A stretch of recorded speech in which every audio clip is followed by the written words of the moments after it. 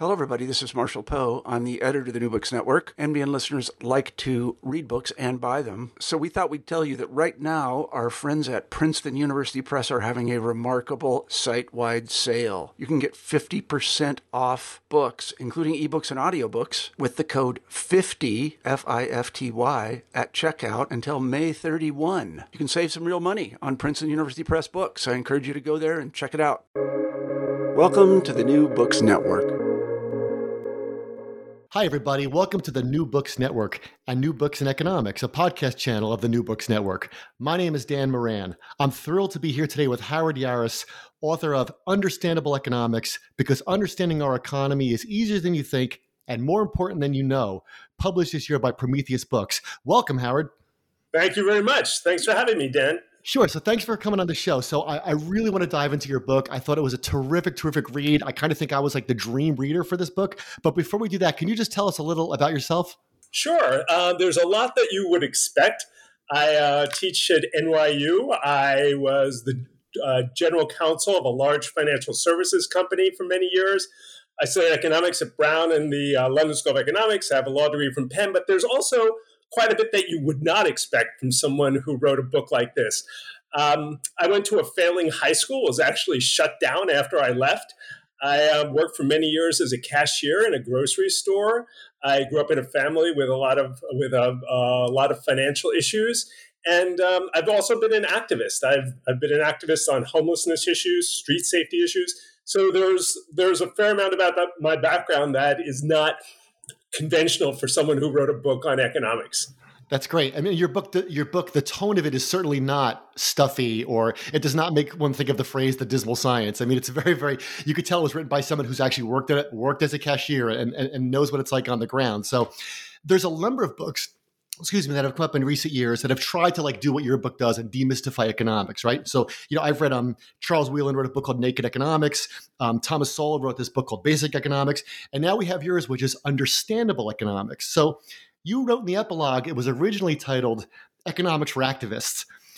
What made you decide to write another book about economics for lay readers and throw your hat into this ring? Okay, there was a compelling reason. I've read a lot of books on economics as well, and they fall more or less into two categories. There's the category of books that try to simplify the kind of abstract principles you would learn in an economics course, sort of like Economics for Dummies.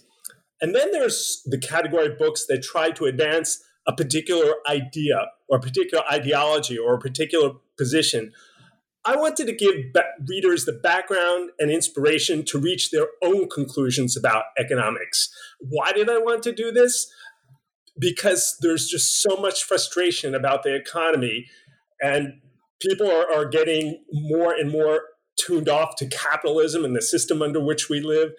We've seen the Tea Party, we've seen Donald Trump, we've seen Occupy Wall Street, but we haven't really seen any real improvement in our economy for the average person. So my goal was to arm people with the knowledge so that they can affect positive change. One of the original subtitles for the book was Understandable Economics, because you can't change a system you don't understand. I didn't go with that, but it's true. People need a better understanding of I believe that if people had a better understanding of the economy, we'd see more support for better and more constructive policies. Right, because we hear people say things all the time. We hear people say, why don't they just print more money? And you talk about that in the book. Your book, which, by the way, is without a single graph or table. I mean, kudos to you. So in your introduction, you talk about this idea. You talk about your aim in writing the book, and you say, here's a quote from you: "I'm not going to tell you what or how to think. There is no shortage of authors, pundits, influencers, and Twitter celebrities happy to do that," end quote. So was it difficult to maintain your neutrality? I mean, you must have opinions on all sorts of things, right? Was it difficult did you ever have to catch yourself and say, you're tipping your hand there? Here's my view on it. Neutral economics is like neutral politics. Economics is about allocation. And that's just, those kinds of decisions are just filled with value judgments. So my goal was to be as forthright and as open as possible about what was motivating my positions. But again, economics is not like physics where there's a right answer, or biology where there's a right answer and a wrong answer, of course. It's about decisions as to how we want to allocate these scarce resources in our society, and they're full of value judgments. So what I try to do is make those value judgments explicit. Should the hedge fund manager pay a lower tax rate? I'm sure there are some people out there, primarily hedge fund managers, who would agree that yes, they should. But I just tried to make those value judgments explicit. Yeah, there were times when I read the book and I thought to myself, well, and then I think one of the most powerful things of several of your chapter endings is when I said to myself, like I think that's a great thing you do with the reader. You ask the reader to reconsider a bunch of opinions, and you don't necessarily solve them. Like, you don't offer a lot of solutions or any solutions in the book. You talk about ideas, and then you say, now, if you do this thing, that might happen. If you do this other thing, that other thing might happen. And you got to decide which one you want, right? So I love how you just said it's about decisions, because, a lot of these demystifying economics books tell you that economics isn't about money, and it's really not, right? So you say it's about decisions. Like, talk about that some more. Like, when you come right down to it, what do economists really study? They study, and you'd find this basically in any economics textbook, and I agree with it. They study, quote, the allocation of scarce resources. What does that mean? It means that how, as a society, we churn out $22 trillion a year in goods and services in America. Who gets it? Money is the mechanism by which that's distributed. But how that's distributed is a series of judgments that are, to a large extent, determined by values. Again, physics has certain rules, and there are certain right answers. Biology has certain rules, and there are certain right answers. But when it comes to the allocation of resources, we as a society have to make decisions based on our values, how that should be. And this is the real motivator for the book, that a lot of people on the left can just spout all of the progressive views that are popular these days. All the people on the right could spout all the right views that are popular these days. But if they need to understand that by expressing these views, they're also expressing the values that underlie them, and they may not agree with those values. So I wanted them to understand what's going on that results in these kinds of economic policies, and make sure that the policies out there reflect their values and not the opinion of some hedge fund manager or someone who was participating in Occupy Wall Street. I wanted them to understand the economy well enough so that they could support policies that would incorporate their values. Yeah, that's great. And I love how you said it's about scarcity or, allocation of resources. I read somewhere once, I forgot where it was, some economist said the only place they never had to study economics was the Garden of Eden, because you have everything you want and there's no scarcity. But as soon as there's scarcity, in come the economists. Okay. The question is who gets what and who does what. And that's what economics is designed to study. Okay, money. You just mentioned money. I love the chapter on money. What it is, how it's used. Here's a quote from your book about money. Quote, you said, if money itself is probably the most important invention in the history of mankind, the universal agreement that money created out of thin air by the government has value is probably the most important opinion in the history of mankind. Quote, and that's a great way to describe what you call fiat money, how fiat money can help us buy things. So we all need to share this opinion that these little green slips of paper have value. Okay, that's good, right? But now we have cryptocurrencies, and we have a whole host of opinions about those, right? So walk us through that a little bit. Cryptocurrency is a word people hear all the time on the borders of conversations, but they're afraid to raise their hand in the public sphere and say, I don't get it. So what are some of the conflicting ideas about cryptocurrencies? And I am going to put you on the spot and say, what are some of yours? Okay. Before we get into that, I just want to emphasize, you've already said it, but I think it's worth emphasizing.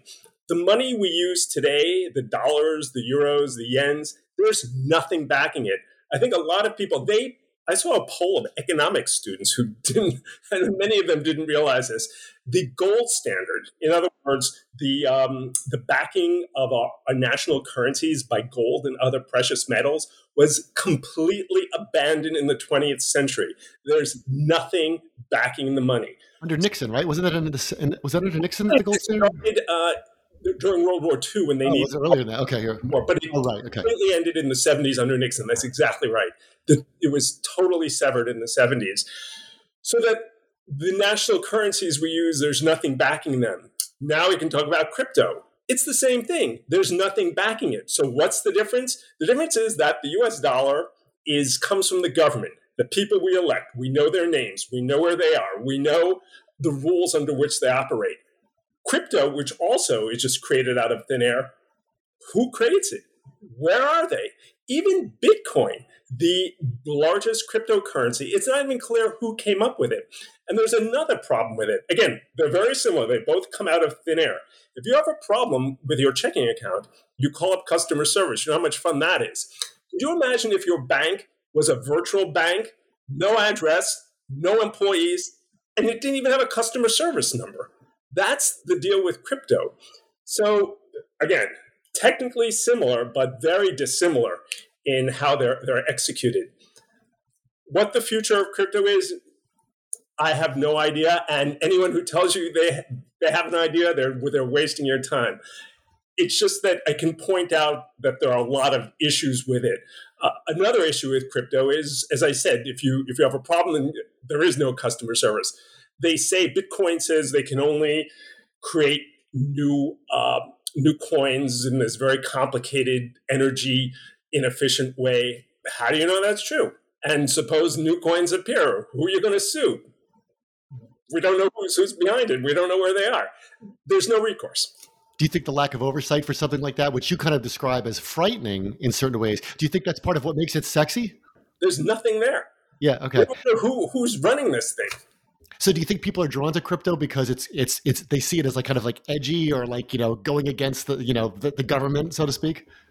I think something much more compelling than that. They see people making millions of dollars. That's compelling. Yeah, that's point taken. And it's great, Mr. Ponzi was riding high for a long time until Mr. Madoff as well. I'm not saying it's going to crash and burn.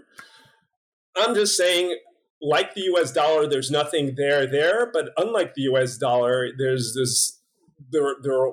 It's clear who's issuing it. It's clear the rules they operate under, and it has certain structural advantages. You have to pay your taxes in US dollars. It gives it a credibility. Crypto is just completely out there. Yeah, absolutely. All right. Well, I want to shift gears here to another big concept of your book. So one of your big concepts is understanding money. Another one is this phrase you use, the winner-take-all economy. And that comes up a lot in your book. And if someone said to me, what are some of the things you learned? I'd say, there's a lot in the book I learned about that. So you talk about this idea where the winner-take-all economy, you have fewer and fewer companies that dominate a particular market. And you use IKEA furniture as an example. And here's what you say, quote, local furniture makers are pretty much gone, and the earnings are now going to a much smaller number of huge furniture producers. Quote. Okay, so that's true, right? And you make that point that these trends and economies of scale are concentrating different kinds of businesses and services into fewer places. You talk about Google, you talk about Amazon, and you say that Amazon is a threat to the retail industry. Google's a threat for the information industry. So what is the threat? Can you talk about this winner-take-all economy? Why is it a threat? Who's threatened by it? And why, if it produces more goods and services for a greater number of people, should it be talked about as a threat? Well, I'm not sure it creates more goods and services for a greater number of people. What it does create is monopoly power. The fewer producers there are, the more monopoly power they have. And why is that bad? Two reasons, two broad categories. One, loss of innovation and customer service. Think about the Ministry of Consumer Goods in the Soviet Union. They didn't care at all. And I think Amazon may one day become the American version of the Soviet Union's Ministry of Consumer Goods. There is a big incentive to be very consumer-oriented when you're building your monopoly. But once the monopoly is built, call Con Ed or Amtrak is a perfect example, and you'll see exactly what I mean. So it's the loss of customer service. It's the loss of innovation. And again, that's why the U.S. government broke up the phone company. We might still be on landlines today if they didn't. There's another side to the coin. To the extent there's one employer, workers lose a lot of leverage. They don't have much of a choice at that point. Also, the option to start your own business and become an entrepreneur is reduced as well if there's one dominant player. So it's bad for consumers and bad for workers. And that's the problem with monopoly. And that's why we have laws against monopolies, the antitrust laws. Yeah, absolutely. Great. That's great what you said about the winner-take-all economy. So I want to do a little parenthetical question here about another side hobby of mine, which is I usually host on the New Books and Film Network. And I have a film question to ask you and to apply your understanding of economics to that. So in movies, we see more and more money being concentrated and spent on blockbusters. Now, that's always been the case, right? But now we see these big, spectacular superhero films for about a decade or so, and it's become more and more difficult, you read about this a lot, to produce smaller, let's say non-spectacular films in which there's no CGI, things don't blow up every 5 minutes. Now, I can lament and complain that major studios are only financing these kinds of big superhero films and sequels, but from a studio's point of view, they say, hey, we're giving the public what it wants. That's what Hollywood's always done for over 100 years. So from an economic standpoint, is my complaining misplaced or pointless? Absolutely not. When they say they're giving the public what they want, they're giving one particular segment of the public what they want. And that segment is reflected by the lowest common denominator. Everyone else is just ignored. There are a lot of audiences out there, and it's important that they be reached. For instance, you talk about films. There was an obscure film, Harold and Maude, that literally changed my life. I don't think the people who put together Top Gun and the James Bond pictures would fund a movie about a romantic relationship between an 18-year-old and an 80-year-old. And it's through diversity that you get some of these films and books that speak to people in ways that these blockbusters that appeal to the lowest common denominator just can't. Yeah. So it's almost like the bigger the industry gets, whether it's furniture or information tech or entertainment, the bigger the industry gets, the more it plays to what it sees as the middle. And as a result, we get a lot less interesting product, so to speak. Exactly. And also, this ties back to your previous question. The problem with one or a few dominant players, I'll say it 2 words, baby formula. To the extent you're relying on one or a couple of suppliers, if they have a problem, there's no redundancy in the system. There's no backup. And we can be Taiwanese, the chips that they make in Taiwan, there's a benefit to having multiple providers, more than just what I mentioned before for consumers and workers. There's more protection for the supply and more protection for the economy. So if you're in an elevator with a studio executive, right? And I love Harold and Maude too. Hal Ashby, he's a great director, and you're having just a very nice conversation with somebody running, a studio, and he says, "Listen, Howard, I'm with you. I like you. Harold and Maude's a great movie. I saw when I was a kid. But people want to see Spider-Man. I cannot finance Harold. I gotta get them. They got to see Spider-Man. Does the guy have a leg to stand on?"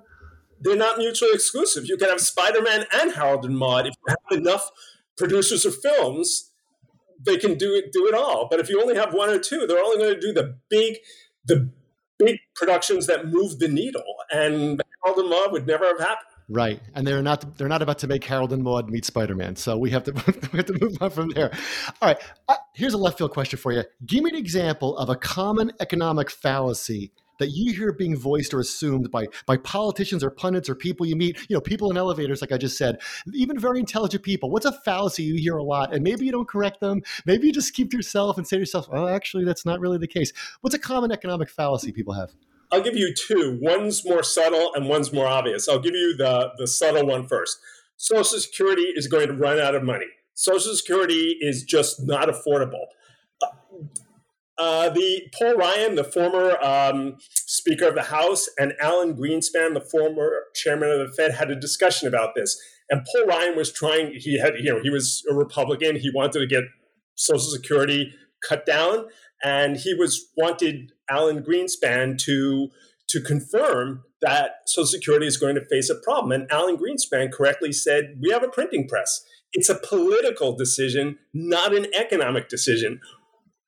Social Security cannot go bankrupt as long as we have the will to pay for it. And so that's a fallacy that I think a lot of people have, that the government can run out of money. The government cannot run out of money. It could run out of the political will to fund things, but it cannot run out of money. You can tour their printing presses. They can turn them on high speed. It's a question of will. George Bush the first, the father, was talking about education, and he had this phrase that stuck in my head, and this was many years ago, that with regard to education, he said, we have the will, but not the wallet. And I thought he had it completely backwards. We have the wallet, but not the will. Right. That's one. So we hear about the lockbox, but your point is that it's not a finite, it's not like one day the lockbox will be empty. Correct. And even if it is empty, we can fill it, yeah. Because the government creates dollars. You just have to have the political will to say, we're going to do this thing now, and some people might not like it, but we can get the wallet going. Yeah. Yes. And it's very hard because every person and institution and business everyone has been involved with their whole life has a budget. They can run out of money. The federal government is the one entity in the entire world that doesn't work according to that limit. It has a printing press. It's the only entity in the world that can create dollars to meet the obligations it has. Again, it's a question of will and not ability. So that's the more subtle fallacy that bothers me. The less subtle fallacy is a very simple one, that somehow the current administration is causing inflation, because inflation is higher in England. So unless the current administration has as much influence as England as they do here, that's just not the case. And the point I make regarding inflation is that I recently read that in Hungary, inflation is significantly higher than the United States, and many Republicans these days seem to venerate Orban and the nation of Hungary. And I think it's an irony that they have significantly higher inflation and they look up to them, and at the same time they're complaining that our country's inflation is too high when it's significantly lower than Hungary's. So what does cause inflation? Inflation is, there's a lot of discussion about it, and I think the easiest way to think about it is this old adage from economists: too much money chasing too few goods. If you imagine the economy, there's the financial economy, which is all the money out there, and then the real economy, all the stuff, the goods and services. Inflation is caused by a change in that ratio. There's, again, an amount of money, an amount of stuff. If the amount of money is increasing and the amount of stuff is not, you're going to get inflation. Think about a really simple economy: 10 oranges, $10. That's it. Each orange is going to cost $1. If you suddenly double the amount of dollars to 20, each orange is going to cost $2. So it's too much money chasing too few goods. But what we're seeing now is, again, since it's a ratio, is forget the money side of it. The amount of stuff has been shrinking. Why has it been shrinking? There's a horrible war in the Ukraine. There's the COVID catastrophe, which is impairing people's ability to produce things. There's some climate issues going on. So again, it's the ratio of the money or spending on one hand to the amount of stuff in the economy on the other hand. And quite simply, that ratio has changed slightly, so that there's more spending for the amount of stuff out there. That's inflation in a nutshell. Okay. The Fed. Let's talk about the Fed. Another one of your chapter themes. You spent a lot of time talking about the Fed, the Federal Reserve Board, and I learned a great deal from this section. Now, you say that the Fed has two goals. You say it's its dual mandate, and you say it's charged with promoting maximum employment and keeping the economy growing, and promoting stable prices, which means avoiding inflation averaging more than 2% per year. So tell our listeners about that. Like, what is the Fed? How does the Fed work? And what does the Fed do to meet these two goals of promoting employment and stabilizing prices? Okay, at its most basic, the Fed is America's central bank. What's a central bank? Every country has a central bank. They control the currency. The European nations are different because they now have one central bank for most of the European nations. They make the euro. And they're in charge of our money. Why is that important? it's a lot simpler than it sounds. If they create more money, people are going to feel richer. They're going to spend more. And when they spend more people get employed, incomes go up, and the economy grows. When they cut down on the amount of money, it's again, this is a lot simpler than most economics courses make it out. People spend less money around, less spending, less incomes, less employment, and it's a cycle, because to the extent people's incomes go down, they spend less, and if they spend less, incomes go down even more. So the Fed has an enormous influence on the economy through its tools of managing the money supply and interest rates. It could speed up the economy by injecting funds into it, causing more spending, more income, and more income causes more spending, or it could withdraw funds from the economy, raising interest rates, and thereby causing less spending, smaller incomes, they're in the second round causing less spending. So they have an enormous influence on the economy given what they do. So is it accurate to say that the Fed is the bank the bankers use, it's the bank the banks use, and what the Fed does affects who the banks lend their money to, and that's got this effect on the whole country? It's the banker's bank. It's the source of the money, and you and I bank at a bank, and the bank banks at the Fed, and the Fed has an enormous impact on the economy by playing around with the bank's reserves and their willingness and their interest in lending. All right, let's talk about that playing around. Recent headline, Wall Street Journal, August 10th, quote, U.S. inflation eased slightly to 8.5% in July. So we talked about inflation, it's on everyone's mind lately. So at the end of July, the Fed raised interest rates 0.75 of a point. So let's break down this one decision. Jerome Powell, right, chair of the Fed, raises interest rates 0.75 of a point. Why is that done? And what do Powell and the other people on the Fed hope will happen as a result of that? Okay, as we discussed, now we're facing inflation. The number changes month by month, but it's roughly in the 8-9% range, which means too much money chasing too few goods. The amount of spending compared to the amount of goods has been increasing. Again, if spending and goods increase in the same proportion, you have stable prices. So you have two options, decrease spending or increase goods. The Fed can't produce goods. They don't make cars. They don't produce computers.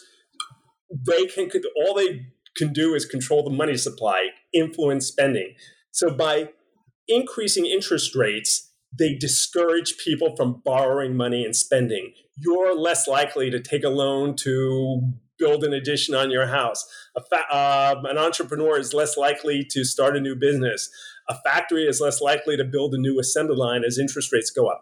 By increasing interest rates, by making money more scarce, they discourage people and businesses from spending, resulting in the ripple effects we discussed a moment ago. Less spending, lower incomes, less employment, and the lower employment and less incomes causes less spending. It slows down the economy. What the Fed is trying to do now is slow down the economy to get that ratio back in order, to get reduce the spending so that the spending is no longer increasing faster than the supply of goods and services, to get price stability.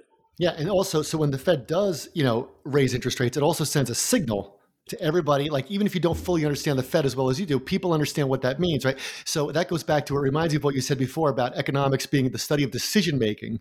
So you are less likely to make that decision to start a business or put that addition on when you read that the Fed is raising interest rates. And even the amount of the raise is a signal. Is that correct? Like, how they come up with 0.75 of a point. Why not half a point? Why not a full point?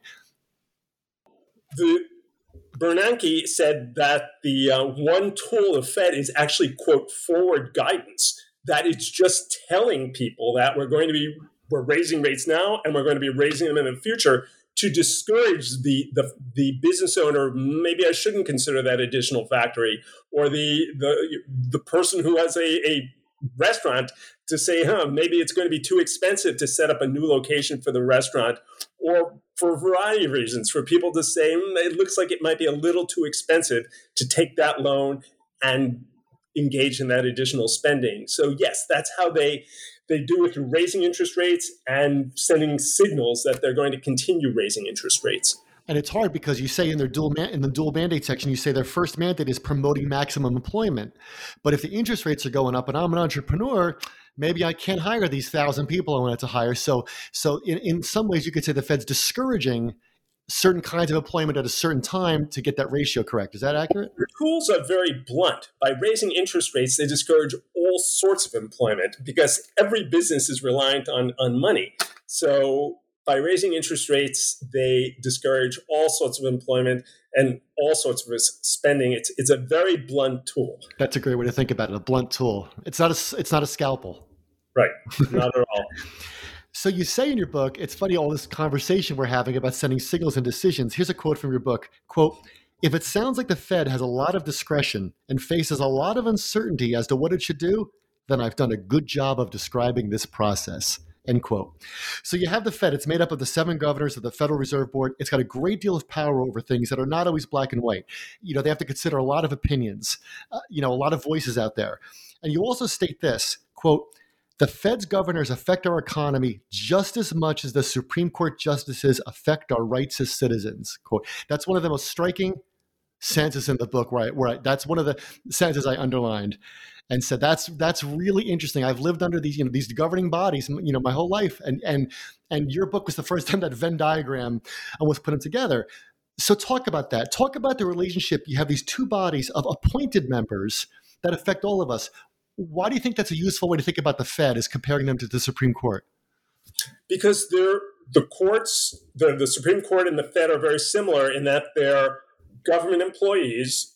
Both institutions are set up by the government, but they're set up in a way that's supposed to insulate them from what's going on in politics.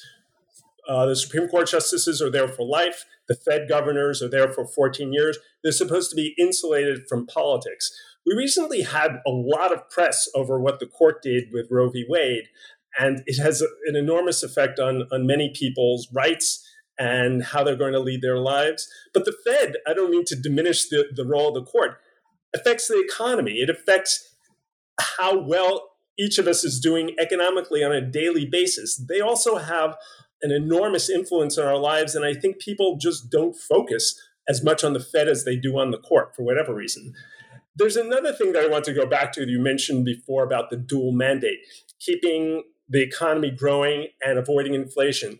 It would be very easy for the Fed to just have be very tight-fisted with money and you'd never have inflation. But there are countless people who wouldn't have jobs as a result. And that goes back to people need to know what's going on. Maybe we should risk a little inflation so that more people get jobs. Maybe it would be good if the Fed, people refer to it as running the economy hot. If the Fed risked a little higher inflation so that workers were a bit more scarce and they can command higher wages and better working environments. That's a perfect example of a value judgment. You could look at economic formulas and there's not going to be an answer there. It's a value judgment that people need to make. And once they make it, they need to promote politicians and policies that reflect their value judgments. Yeah, because it's hard to get nostalgic about. It's hard to see the good side of inflation, so to speak. But I said nostalgic because there's the caricature of the 100-year-old who says, when I was a kid, this cost this and this cost that, and people fantasize about this never land of zero inflation. But in your book, you make the point that 2% is kind of a really good number, actually, because it helps things grow. Right? A zero inflation isn't always desirable. For 2 reasons, 2% is good. One, there's a very slight nudge to spend, to keep pushing people. If you know that something's going up 2% every year, there's a slight incentive to spend now. Also, when the economy, when the Fed needs to cool the economy, it gives them some room to cut interest rates. If interest rates are already, if inflation is zero and interest rates are zero, it's very hard to cool the economy. So there are advantages to a very low level of inflation. And in fact, that's recognized by the Fed. Their target is 2%, which they were consistently missing for many years, which has led some economists, notably on the left, to say, well, they were too tight with money. Maybe they should have been injecting more money in the economy. We'd have more robust employment and a more growing economy. Maybe they were too afraid of inflation. Again, it's a judgment call. Yeah, and it's funny because it's another one of those ideas from economics which seems counterintuitive. That inflation can actually be a good thing for a nation's economy. That kind of doesn't pass your gut check at first, but then when you reason it out, you think, oh yeah, no, absolutely, it makes you spend more. A small level of inflation is harmless and arguably good. What people get confused with is hyperinflation, where the government just stands at the printing press grabbing the money that as it comes off to pay for programs because they don't want to tax people. It's unpopular. They don't want to or can't issue government debt. So they just start printing money. And that's a catastrophe scenario. And as I point out in the book, always ends in either a meltdown of the economy at best or mass death at worst. Yeah, it's Germany before the war. I mean, that's exactly what it is. That's exactly what happened there. All right, corporate bailouts. Let's talk about these for a while. You say early in the book you won't really get into what the reader should think, but on this one, I laughed. I'm like, I think he might be tipping his hand a little. Maybe I'm wrong, right? So you come out swinging against corporate bailouts. You call them a fallacy, and you make this point. You say if a company goes bankrupt, it's just going to be bought by somebody else, right? And here's your quote: "The bottom line is that no actual goods or services and none of our nation's productive capacity would be lost if there were no corporate bailouts. The nation would still have as many airplanes, factories, hotel rooms, and resorts as we do now, even if we did not give Delta, Ford, Marriott, and Disney a bailout. We might, however, have different management of those companies." Okay, that's your quote. Now, that seems logical. That seems illogical to me, right? So here's my question for you. Then why do these bailouts happen, and why isn't there more of an outcry when they do? Is there any way to ostensibly justify them? Okay, I came out swinging, and you're right. What made me come out swinging is when a particularly privileged group's self-interest prevails over common sense. And that's what's happening here. Think about it. Let's take Delta, for instance, Delta Airlines. What do they have? They have valuable airplanes. They have valuable knowledge as to how to get these airplanes from point A to point B. If they start losing money, their stock price will start tanking, and one of the other airlines will simply take them over. The planes will not simply sink into the ground. The executives are not going to take them home with them. Those planes are there. They're a resource of the United States, and they're not going anywhere. So if Delta, the company, starts doing that poorly, they're going to be a takeover target. At some point, as their stock price drops, some other airline or some other enterprising group is going to buy it. And they will have as much of an incentive to keep the assets of Delta productive and useful and in good shape as Delta had. I would argue they might even have a greater incentive because there's going to be a transition and they don't want to lose any value in that transition. So unless you think the management of Boeing is incomparable, there's no one who can manage Boeing better than the managers of Boeing who came up with the 787 MAX that twice fell out of the air, or the managers of Delta, that they're incomparable, that there's no one as good as they are. As long as you admit there may be people as competent at management at managing those companies as the current management, there's no justification for a bailout. On the other hand, there is the issue with the employees, and you could, as Europe did, help provide wages to employees who otherwise would be laid off. That would work, but simply handing money over to management doesn't achieve anything. And so we're sold, it's kind of funny, like we're sold this idea that like these doomsday scenarios, like what will happen if Delta goes under, we want to help out the consumers. But by what I learned from your book and what you just said, if I run some small airline, we'll call it, Blue Sky Airlines, right? And all of a sudden Delta gets really low and I say, hey, let's buy these planes. And then Blue Sky gets all those planes. That might be good for consumers, right? Mm-hmm. Absolutely. The bottom line is, it makes sense to help people. It doesn't make sense to help companies. Companies don't breathe. Companies don't eat. And I'll give you the best example I could think of. Banks. What happened in 2008? This is something I know quite a bit from my career. There were an enormous number of defaults on home mortgages. I'm oversimplifying this slightly. And so banks were given billions of dollars to compensate them for these losses so they didn't become insolvent. What would have happened if instead the government helped real live human beings, namely the homeowners that were having difficulty? What would have happened? The banks would have been fine because the homeowners then could have made the payments to the banks and avoided the potential insolvencies. The only difference is the homeowners would have been made whole and many of them wouldn't have been foreclosed upon. Again, it pays to help people. Companies, they're abstractions. They're, as we learned in law school, fictional entities. What you're helping when you give money to the company is you're helping management keep their jobs. Yeah. Okay, great. National debt, the national debt. Really intriguing chapter. We've seen the debt ticker in New York City. It comes up in speeches all the time. Nobody likes it's like inflation, right? It's a scare word. It's a scare word in our personal lives. Like nobody says, "I hope I'm in debt someday," or debt does things to people. Obviously, in terms of their economic lives, but also their psychologically, their emotions. Debt's it's a very, very powerful four-letter word, right?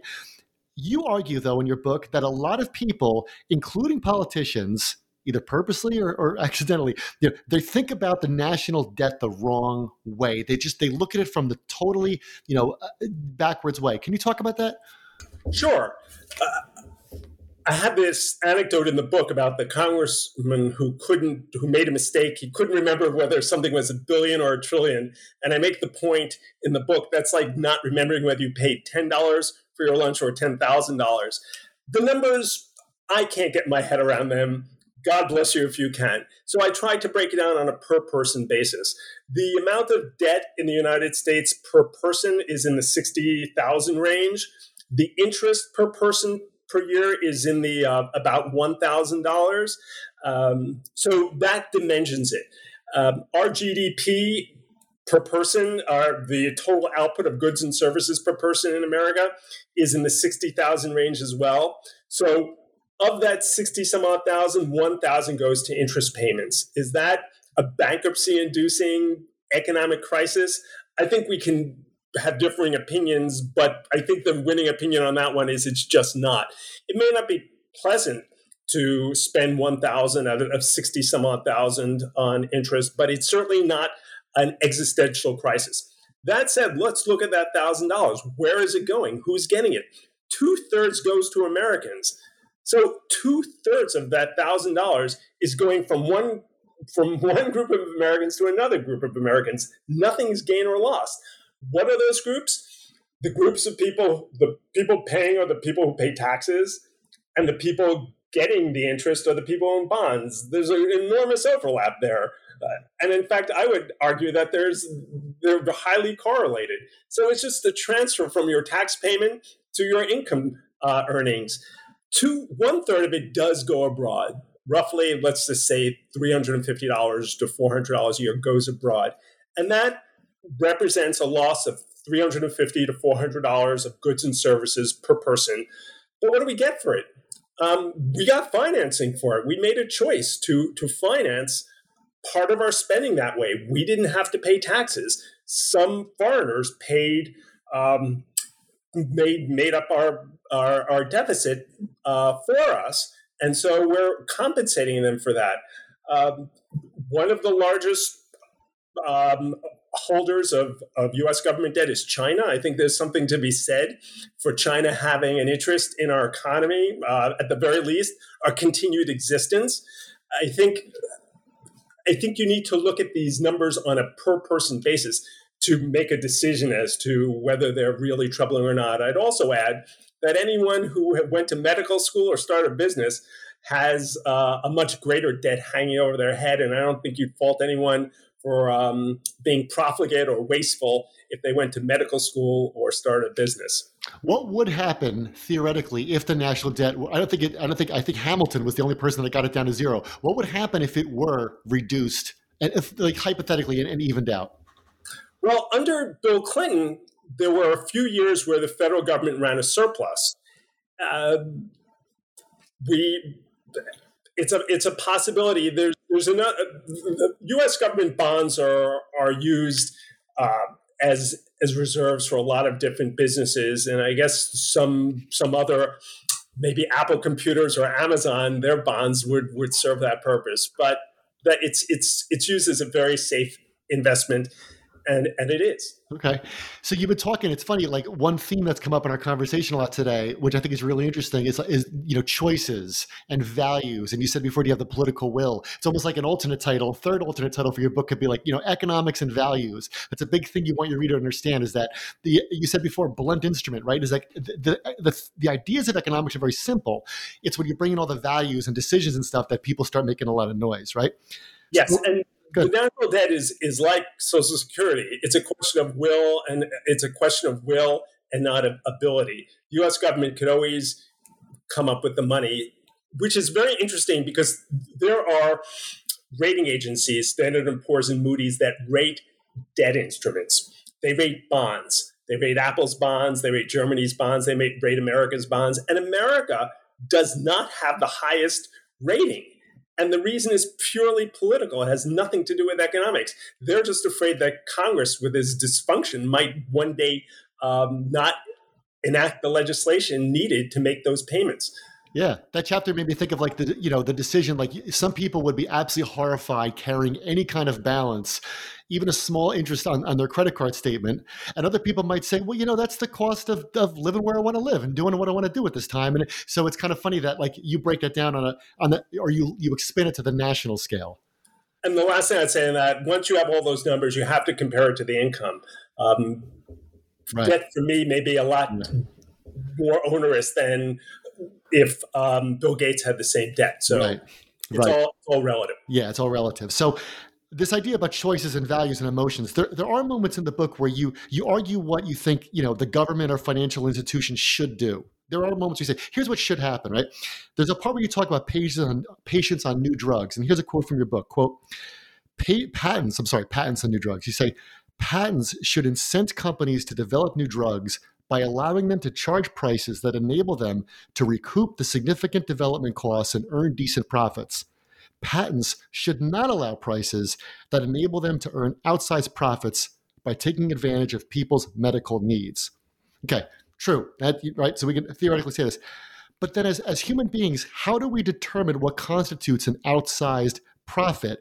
Who makes that determination? Like, would you say that's one of the challenges of economics, is that so much of these decisions rely on these values and our opinions about things?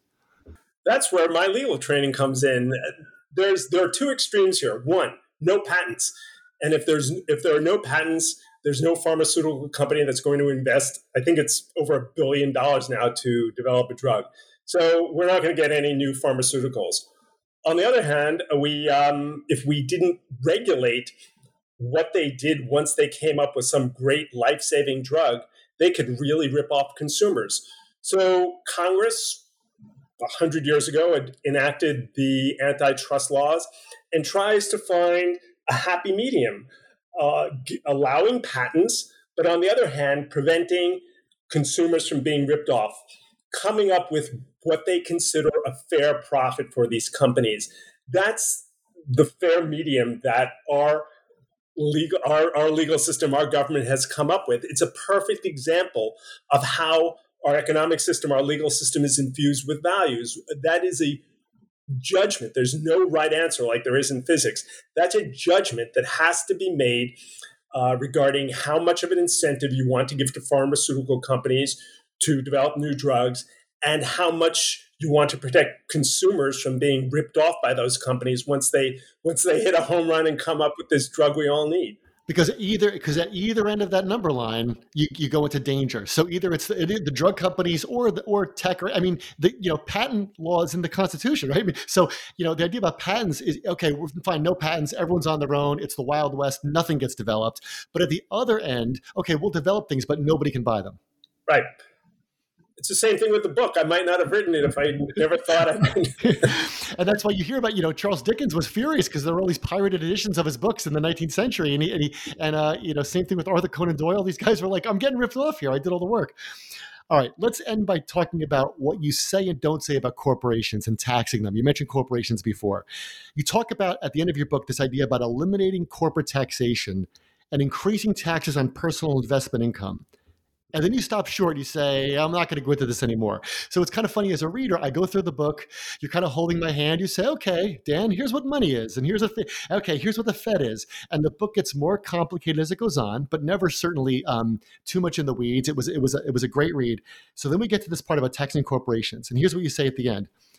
Eliminating corporate taxation and raising the lost revenue elsewhere is likely to be viewed as a right-wing or conservative policy, and therefore summarily rejected by some readers of this book, the way other readers may have summarily rejected some of the policies I've discussed that are generally viewed as left-wing or progressive policies.